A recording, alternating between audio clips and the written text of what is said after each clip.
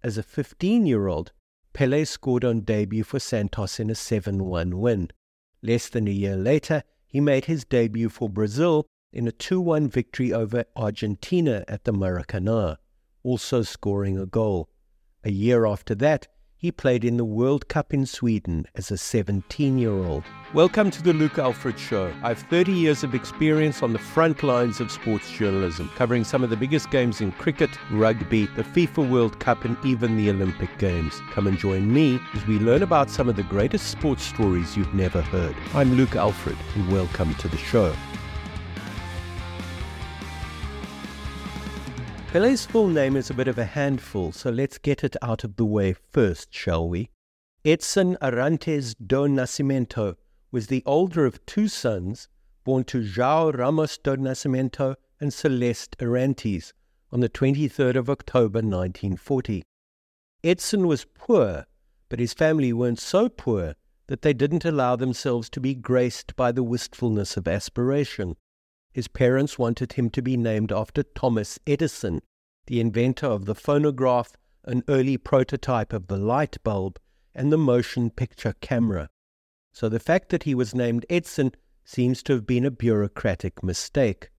Somehow, the I in Edison went walkabout along the way, possibly as his illiterate parents tried to communicate his name to the clerk writing out his birth certificate, and Edson he became.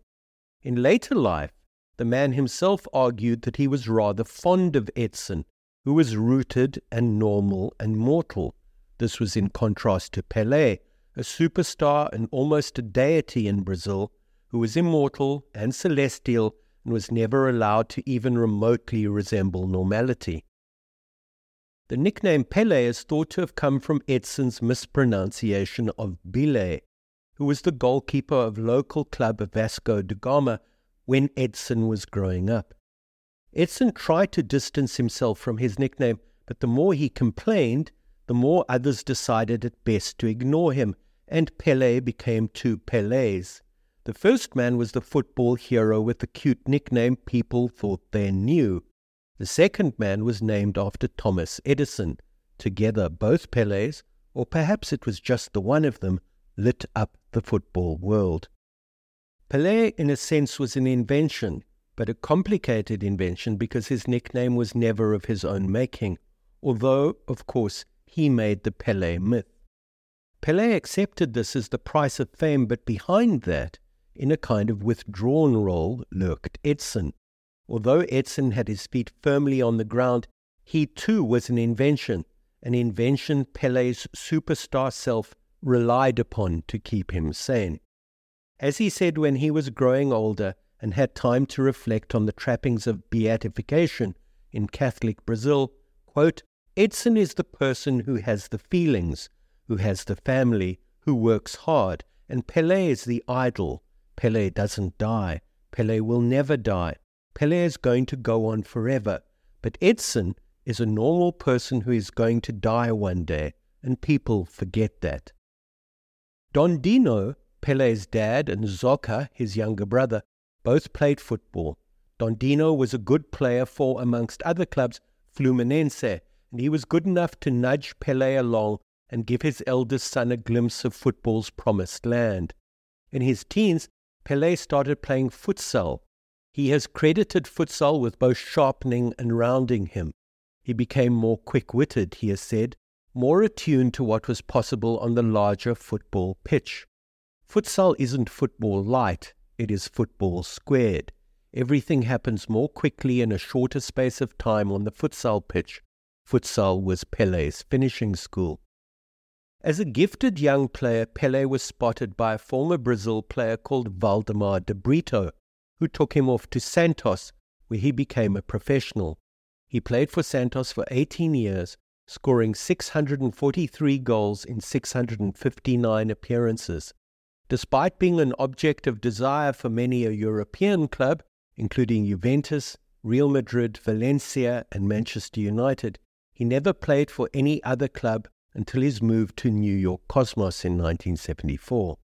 In September 1956, as a 15-year-old, Pele scored on debut for Santos in a 7-1 win. Less than a year later, he made his debut for Brazil in a 2-1 victory over Argentina at the Maracanã, also scoring a goal. A year after that, he played in the World Cup in Sweden as a 17-year-old. Brazil were drawn in a qualifying group with Austria, England and the USSR in the World Cup in 1958. Most probably because of a knee injury, Pele sat on the bench during Brazil's opening 3-0 win against Austria. He played no part in the subsequent 0-0 draw with England, and it was only during Brazil's last group match against the USSR that he started, scoring a goal in a 2-0 win. He wore the number 10 shirt with which he was to become synonymous against the USSR, but the fact that he was assigned a shirt with the number 10 on it was purely coincidental. The Brazilian Federation apparently didn't link particular players to particular numbered shirts, and Pele's shirt was a random choice imposed upon the team by the FIFA organizers. By now a feature of the team, despite his tender years, in Brazil's semi-final against France, he scored a second-half hat-trick for Brazil to run out 5-2 winners, a scoreline they repeated in the final against hosts, Sweden. The final was watched by King Gustav Adolf VI, who was crowned shortly before his 68th birthday. Imagine waiting 68 years for your first goal. The Swedes scored first in the final. After that it was all Brazil. The king was not amused. History has a way of smoothing out any rough edges in Brazil's 1958 World Cup narrative. It tends not to tell us that they entered the tournament apprehensively. In 1950, Brazil hosted the World Cup, a tournament rendered odd by having 2 groups of 4, 1 of 3, and 1 of 2, with France and India withdrawing. The 4 group winners advanced not to a knockout stage but to a round robin, where the 2 top teams, Uruguay and Brazil, effectively contested the final. In front of a staggering 173,850 fans at the Maracanã, Brazil squandered an early second-half lead to be beaten 2-1 by Uruguay. 4 years later in Switzerland, wearing their distinctive yellow shirts with the green collars for the first time, they were beaten 4-2 in an ill-tempered quarterfinal by Hungary, subsequently dubbed the Battle of Bern. In Sweden 4 years later, they left nothing to chance. The tournament was held in June, summertime in Sweden, and team officials asked that those in the nudist colony, visible from the hotel's windows, don their kit for the duration of the World Cup. The Brazil officials also asked that the hotel's female staff all be replaced with men. The late 1950s was still a time when it was thought that sex was bad for soccer, and that keepy-uppy was a game confined to the feet. The Brazilians even employed a team psychologist, according to the author Alex Bellos. The psychologist found Pele, quote, obviously infantile, which was slightly unfair. Edson was only 17. Before this, he had never even left Brazil. Finally, the 1958 World Cup, televised live in Sweden, but not live elsewhere, by the way, represented a sea change in the racial composition of the Brazil team. Pele, Garrincha, the wizard of the dribble, and the defender Didi were all black. The Brazil coach, Vicente Fiola, seemed reluctant to play them at first. Like Pele, Garrincha only played his first game of the tournament against the USSR, but the team got together and insisted that Fiola needed to be more adventurous and get with the program. The victory against Wales in the quarter-final was only 1-0, but in the next 2 matches, the Brazilians scored 10 dizzy goals.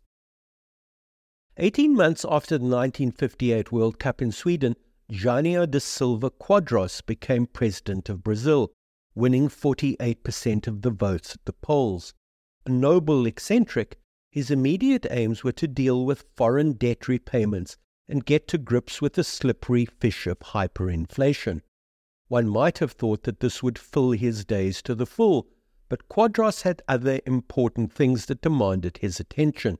he wanted to ban Brazilian women from wearing bikinis on the beach, and he expended time and money in an effort to end gambling. The Brazilian people watched this all and laughed. Not all of Quadros's social and cultural schemes were as harebrained. It was he who declared Pele a national treasure, although he was not yet 20, preventing him from being sold to one of those top European clubs mentioned earlier. Pele took the national hysteria in his stride. It was a long, easy stride, capable of accelerating fiendishly when he needed to get out of trouble or ghost into space. Pele's remarkable power came from his outsized thighs. They gave him formidable shooting range and accuracy with either foot. Although flat-footed, he was quick and agile.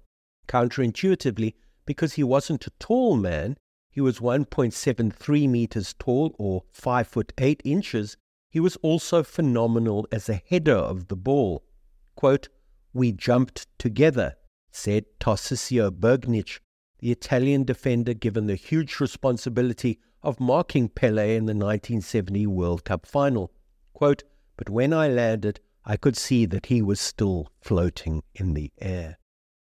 When Quadros, the bespectacled man who wanted to ban bikinis on beaches, resigned after only 6 months in power, the presidency was taken over by João Django Goulart, a left-wing reformist who in the 1950s had been Brazilian Minister of Labour.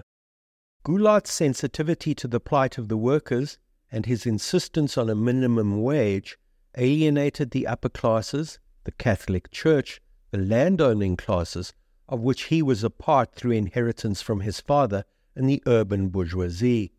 When Django became president a decade later, his politics also rubbed the USA up the wrong way. As many left-wing South American politicians, intellectuals and revolutionaries have found to their detriment, it is fatal to alienate the USA.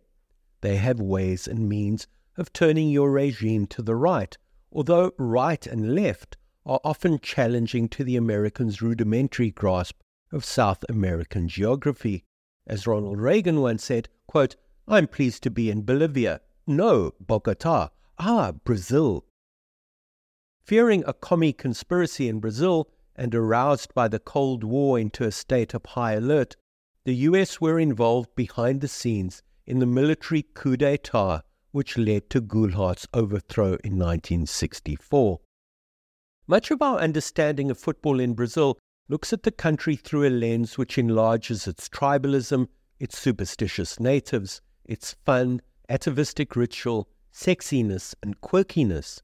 What it doesn't stress, perhaps because this is too prosaic, is Brazil's size. Neither does it stress the size of Brazil's large but fragile economy or the role of the military in her politics. After Django Goulart was deposed, for example, a military government took root in Brazil and ruled there for 21 uninterrupted years until 1985. Untouched and untroubled, Pele soared above the daily cares of mortals. Edson might have had political views. Who wouldn't have had political views in Brazil in the 1960s and 1970s? But Pele himself wasn't going to utter them. Injuries permitting, he preferred to play, offering advice in a color book I owned as a boy on the correct methods of hygiene and self-care after a match, which included drying yourself off after a shower with a rough towel. In the book, he was pristine in Santos's all-white. I noticed that although he was a professional, his pitch at Santos was exactly like ours at school, worn down to the soil in a patch in front of each goal. In a series of photographs, Pele demonstrated how to take a penalty and a corner and how to head the ball. Best of all were his rasping banana kicks. I could barely hoof the ball upfield. How was he able to bend a free kick like a boomerang? Although not yet 22 at the next World Cup in 1962, he was already vying with the aging Alfredo Di Stefano as the most famous footballer in the world. At 36, Di Stefano was at the other end of the age spectrum. He would play in the 1962 World Cup for his adopted Spain, Unfortunately, he twisted a knee while Pele pulled a muscle. This was Di Stefano's last chance. He would be too old when the next World Cup spun round. Pele would go to the 1966 World Cup with an even bigger reputation, a reputation that dictated he be cut down to size. Playing all of their matches at Goodison Park in Liverpool, Brazil started out decently enough with a win over Bulgaria, but then lost by 2 goals to Hungary. They played Portugal in their last game and needed to beat them. They lost. Pele was offered no protection by the referees as he was chopped, late tackled and butchered. Brazil couldn't even make the quarterfinals, a national disaster for a country in the 3rd year of military rule.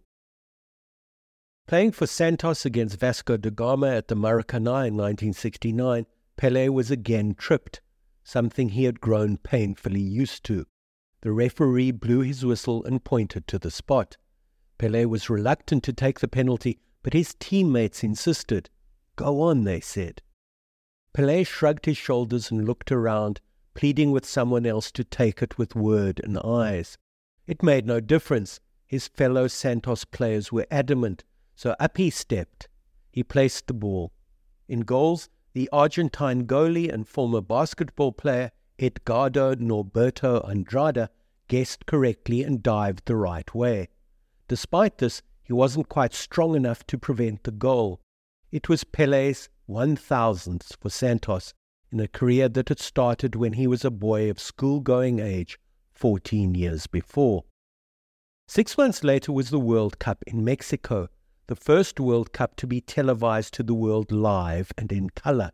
It was difficult not to be blinded by the light. Who can forget Brazil's butter yellow shirts and pale blue shorts, Italy's sky blue shirts throughout?